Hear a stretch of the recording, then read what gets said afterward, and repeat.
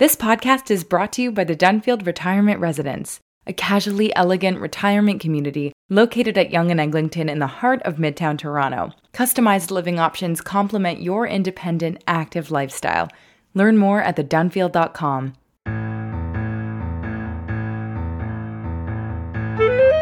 Hi everybody, I'm Ralph Benmergui. Welcome to Yehupetzville, brought to you by Pear Tree Canada. We've been talking to so many interesting people in so many different places, and how you make a community Jewish in your own way. How do you bring people together in places where you don't usually think Jewish people are?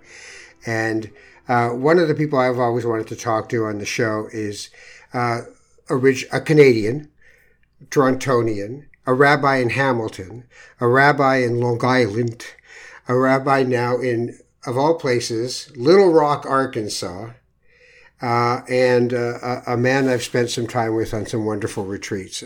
Rabbi Mark Biller is my guest. How are you, sir? I'm doing well. Honored to be with you. And I with you. What's a nice boy like you doing in a Little Rock, Arkansas? I ask myself that every day. And even more, what's a nice Jewish boy from Toronto doing, thoroughly enjoying living in Arkansas? Yeah.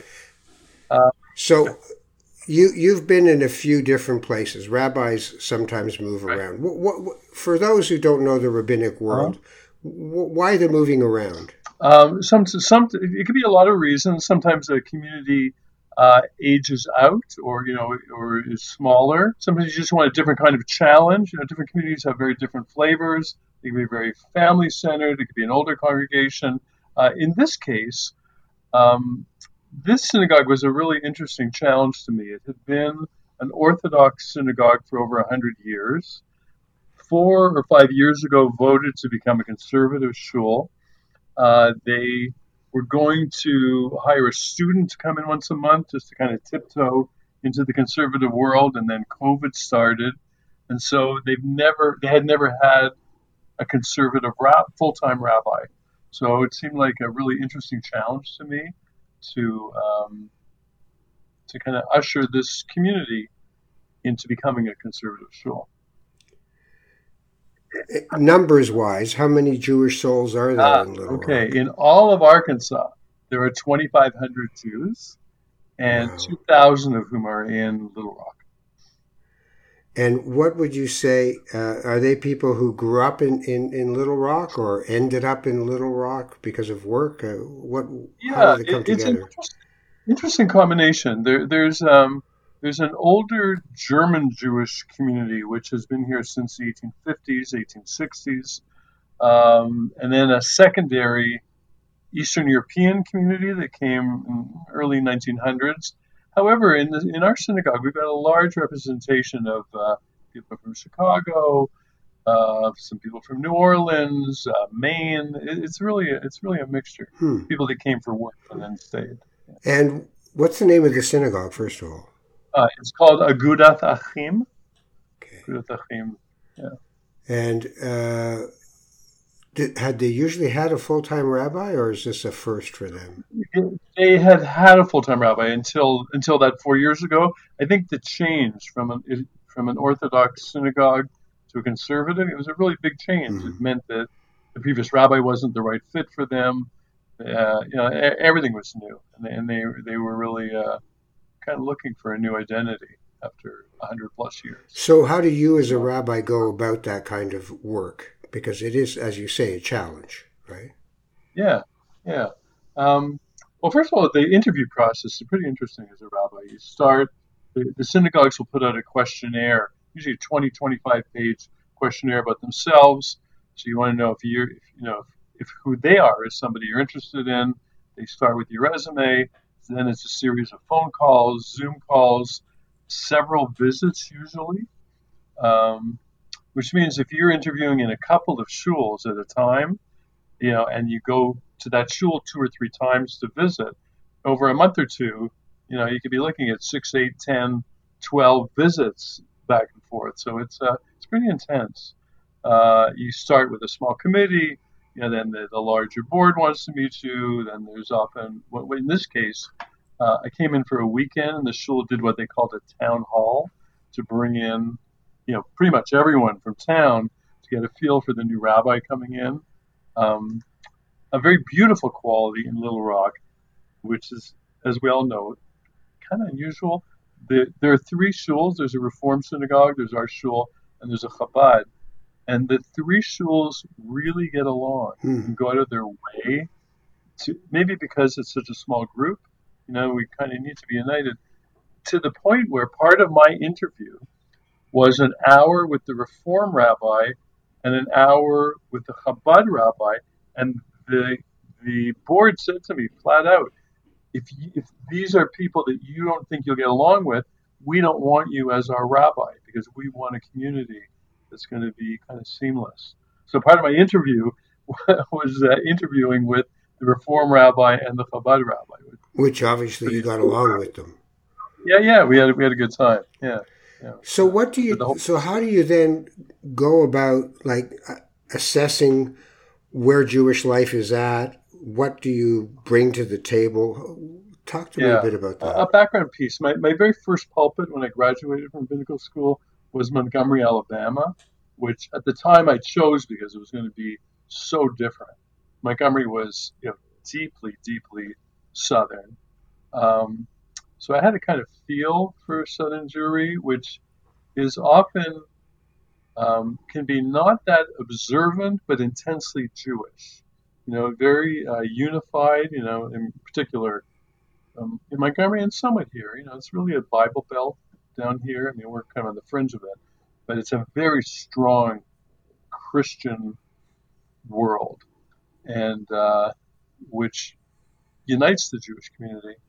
And so that was one of the flavors I was walking into. So back to your question. So just repeat. How do I assess? Yeah, you have to take the temperature. They're taking your temperature to see if you're the right guy, but you're taking their temperature and thinking, what is there some?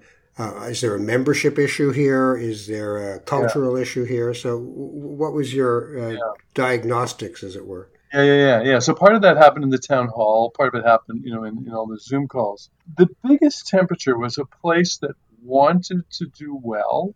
People were committed to their community, and they really wanted to know what it meant to be a conservative synagogue.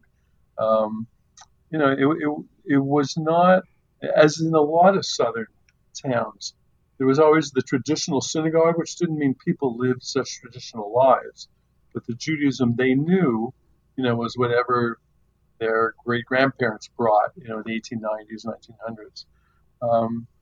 So for me, these were people that were really interested in Judaism. Even if they didn't know that much, they wanted to know. And that was really important to me. I mean, the last thing I want to be is a rabbi in a shul where I'm kind of begging people to show up and trying to convince them why it's good to come to a class.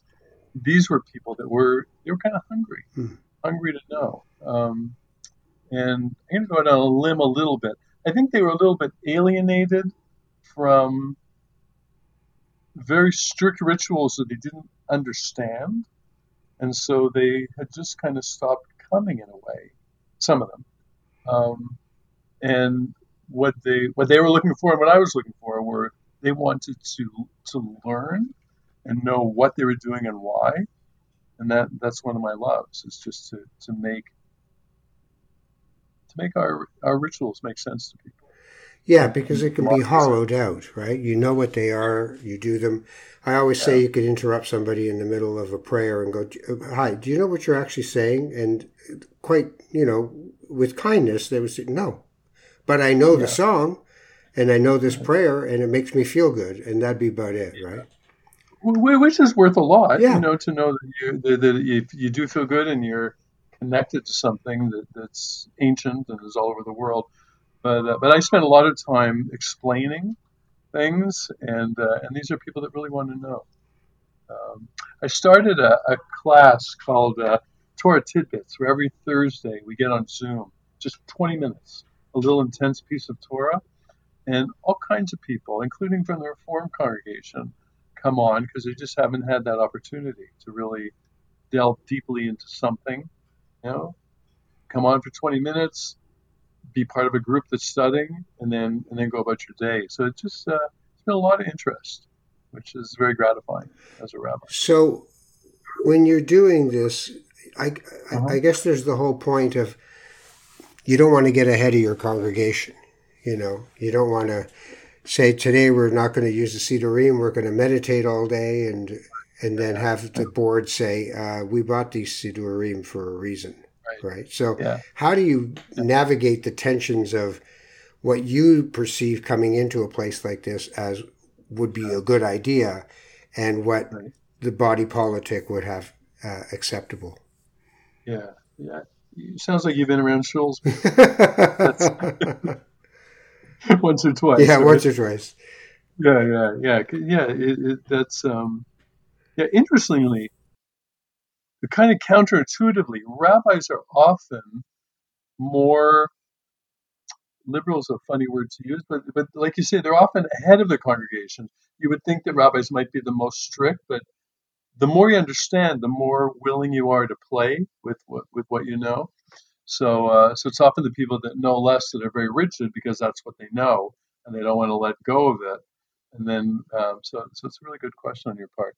So one of the things that I did, for instance, before High Holidays, which was my first High Holidays with these people, I put together a think tank to talk about which are the traditional pieces that mean so much to you that we're not going to touch them, and what kind of things might you want to do that are a little different. And even something like having a congregational lunch after Rosh Hashanah. I mean, that's not a ritual issue, but it wasn't something they'd done, and it was blending the ritual with the social, which I think is really important. Um, we for Tashlich, which is a ceremony on high holidays where you go out to the water and figuratively throw away your sins. We They would always have a great turnout for the ritual, and then people didn't want to come back for the service, so they kind of ran away. Um, so so we did Tashlich, but I publicized that we were going to do a whole series of icebreakers around Jewish traditions, and then we sat and did some text learning, which they had never done as part of High Holiday service. So that was one of the outgrowths of doing the think tank. People wanted discussion as well as the service, social as well as the ritual. So rather than me saying, let's try these things, it came from the group. So they were all kind of pre-sold on it because we'd come up with it together. So I think the biggest thing, you have to really listen. What is it Yeah. that keeps you going as a rabbi? Because you're not like in one place for 50 years, right? You're not Yeah. Rabbi Baskin in Hamilton or something. Like Yeah. Who I understand is still writing still for, writing. He's yeah, like yeah, 100 or something. It's crazy. yeah, over, yeah. Yeah. Um, so when I was in school, I had a friend who was a chaplain in the Navy, Jewish chaplain. His chaplain teacher once said to him, "You have to see yourself as a goblet, a wine goblet or water, and you have to fill that goblet. And then once you're so full that it's overflowing, overflow is what you give to people." And that's been a really good model because it's very easy to burn out in any kind of service job. Um, so, so I don't know if this is what you're asking, but partly I'm very careful with my own health. Exercise. I eat really well because it's a job where I'm giving all the time, um, and I also try to create playful situations in the teaching. So I do a lot of small group teaching where we get to know each other. We do a lot of again like the icebreakers. Every every one of those Torah tidbit sessions and also the hour-long sessions I do in person with people. We do go rounds where everybody gives their opinion on some issue and we get to know about each other. So it's socially and spiritually enriching as well as the rabbi taught something today. So that's part of it. I mean, I love the social, spiritual part of being a rabbi. Right. So I try to build that in, and that feeds me. So what's Little Rock like? Well, yeah, Little Rock's a great place. I I talked to the dean of the rabbinical school before I came here, and I was very concerned because I had to pull out an atlas to see. Like I had no clue. I mean, that sounds so snooty, but I knew it was somewhere down there. Um, so anyway, when I got back to New York after my interview, the dean said to me, "I have a question." Yeah, he says, "Was there a Walgreens or a Rite Aid?" And I said, "Yeah."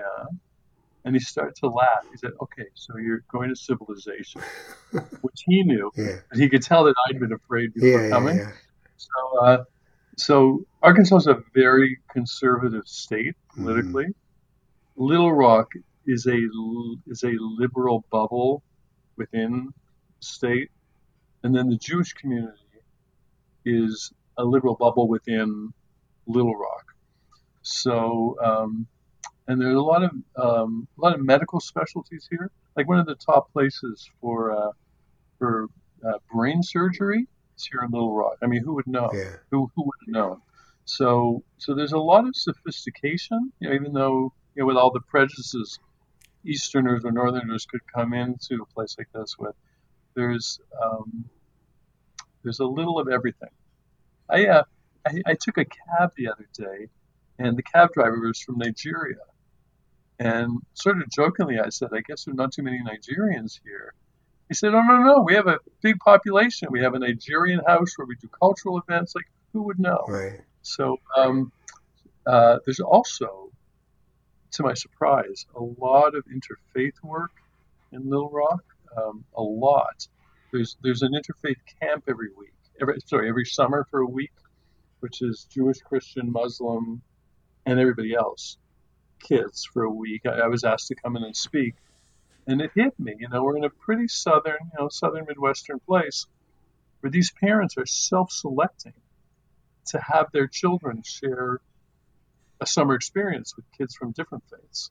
And they do a peace dinner every year. We had 150 people come together. It was all kosher, mostly vegan, so that it was basically halal and kosher, and so everybody could come with speakers from all the religions.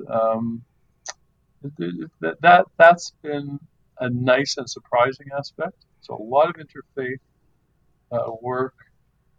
There's a local church that does a Stand United with Israel evening once a year.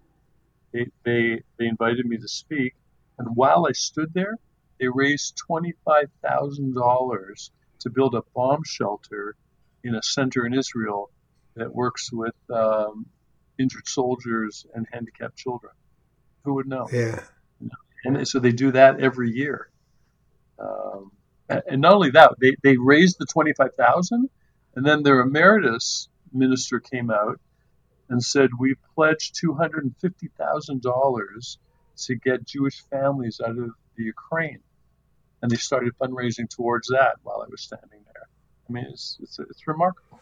Yeah, and Uh, you don't realize, often we don't realize how much we carry stereotypes and tropes in our heads. yeah, So you think of the South and you think of racism. You think of the South and you think of big heart, small mind, that kind of yeah, stuff. And then there yeah. you are. Little Rock, by the way, was Bill Clinton territory, Of course. right? Yeah, of course. So Yeah, that idea that it is a liberal enclave in a highly Republican yeah. state is interesting because they have had Democratic governor that they produced. So when you think of, is it part of your responsibility to create now a whole new idea for them because they have moved from Orthodox to conservative? So in a way, you're going to have to cut through the underbrush and say, "This Yeah, way, everybody." yeah, yeah. It's true. They don't, and I say this kindly. They don't really have a great idea of what it is to be a conservative shul. Which they're the first to say that, and they want to know. So yeah. So of course there's a bit of an old guard who anytime you know I mention something that might be accepted pretty widely even in a modern Orthodox setting, they'll say, "Oh, here comes." here comes the new stuff, the non-traditional.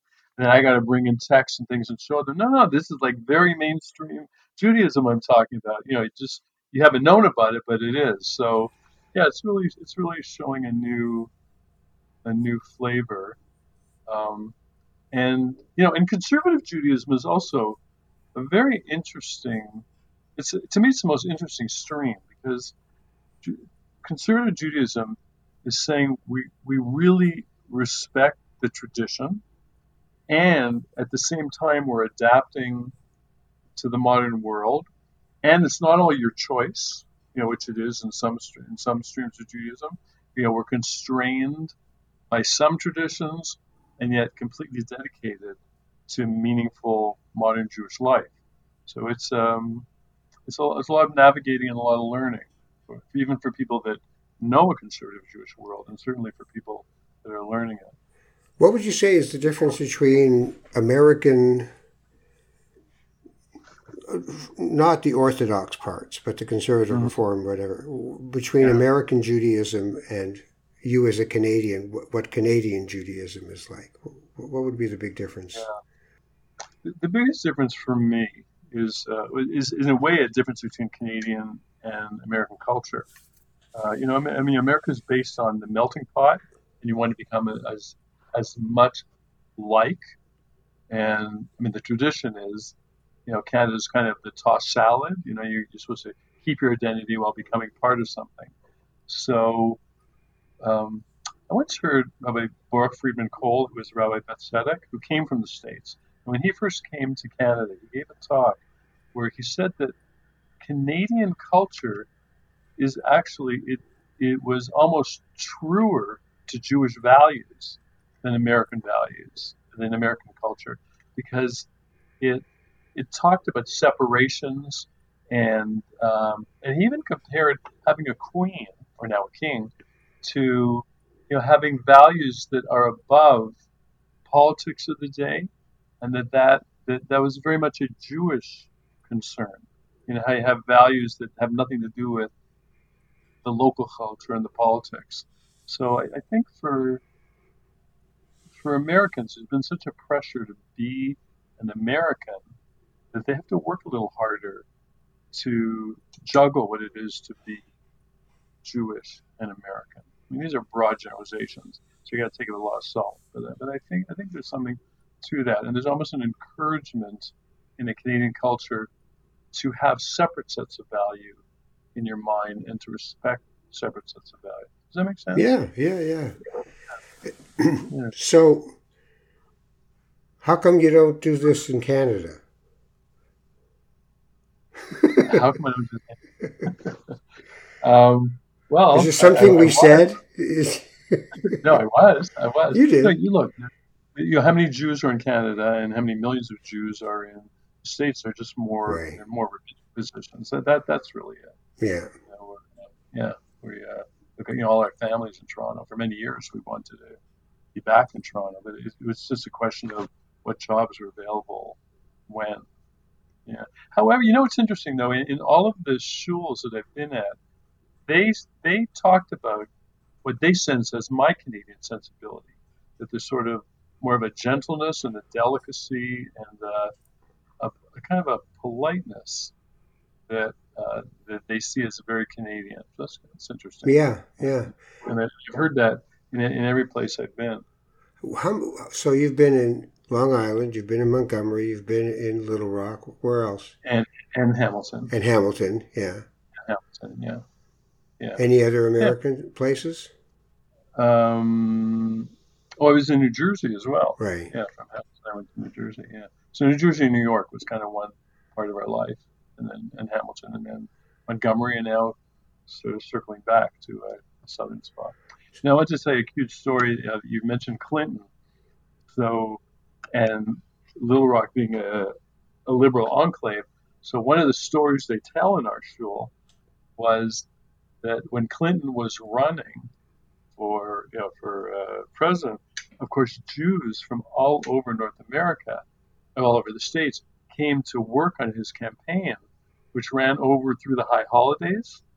And it was the one time in the shul's history when they had to, every school has a wall between the sanctuary and the social hall. They have a large social hall here. They had to take the wall down, and High Holidays was filled to the very back of the social hall because there were Jews from all over North America in town looking for a shul for Rosh Hashanah. It was a proud Clinton Jewish community story that they tell. What's the relationship between the Jewish community and the Black community? Is it one of affinity or estrangement? What is it in Little Rock? I would say it's not strong because it hasn't even really come up, which is very interesting. I've thought of the Jewish Christian and the Jewish Muslim world. There's been very little connection, which might reflect a little connection there might be in the Black and white world. What is interesting, I live in a complex that has a fair-sized Black population, and a number of people who see me walking into shul on Saturday have asked if they could come, and a number of them have come to services. One Saturday morning, a woman pulled up in her car, rolled the window down, and said, "You're going to services?" "Yeah." And she said, "I'm going to services too." And then she looked at me, and I went, Seventh-day Adventist, right? And she was so excited that I knew. And then the following Saturday, she came to shul because she wanted to come to services. So why do they want to come? I think they see, they're interested in Jewish roots because of the biblical roots. They're very open to that. They were in Montgomery too. One of the stories that I tell, actually 2 weeks ago, when God says, Abraham, I'll bless those that bless you and curse those that curse you. When we lived in Montgomery, I heard this often from Black people that I met. They had great grandparents who were sharecroppers, and the Jewish merchant in the late 1800s was the go-between between white and Black society in the South, because they had a cart, and they would go to all the farms and sell stuff. And in fact, the Jews were referred to as the rolling store by the Black sharecroppers. Before they could sell anything, the Black people they met would insist that the Jewish merchant come into their home, put his hands on their children's head and bless them, because they believed, they knew their biblical verses, and they believed literally, you're getting a blessing from God through this Jewish man, and it's coming to you. I'll bless those that bless you. So that was a very interesting Black Jewish connection, and I heard it from many people who didn't know each other. So it was a story that was interesting. So you're a Southerner now. Well, I reckon. Yeah, no, I'm very comfortable here. It actually, in an odd way, it's Canadian. It's very polite.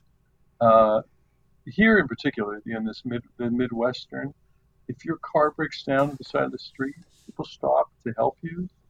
They offer you lifts. It's a very down to earth, accepting place, contrary to what all the baggage area about the South. It's not New Jersey. It's different. Yeah. Well, every place got its good points. Every place got everything.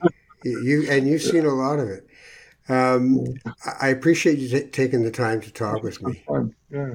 All right, you take care of yourself. Yeah, thanks, Jeff. Really an honor to talk to you. Rabbi Mark Biller from Little Rock, Arkansas, y'all.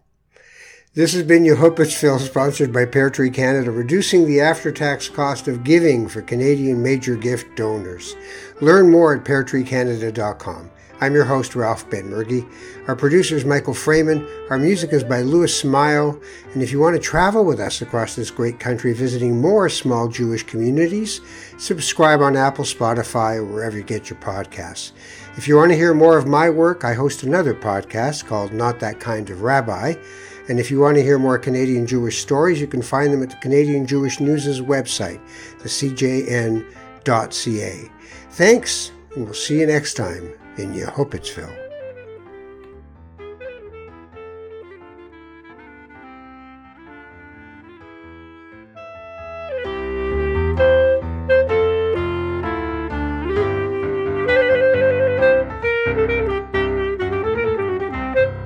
The Dunfield Retirement Residence offers customized living options to complement your independent, active lifestyle. Welcome home. Welcome to the Dunfield. Visit us at thedunfield.com to book a personal tour.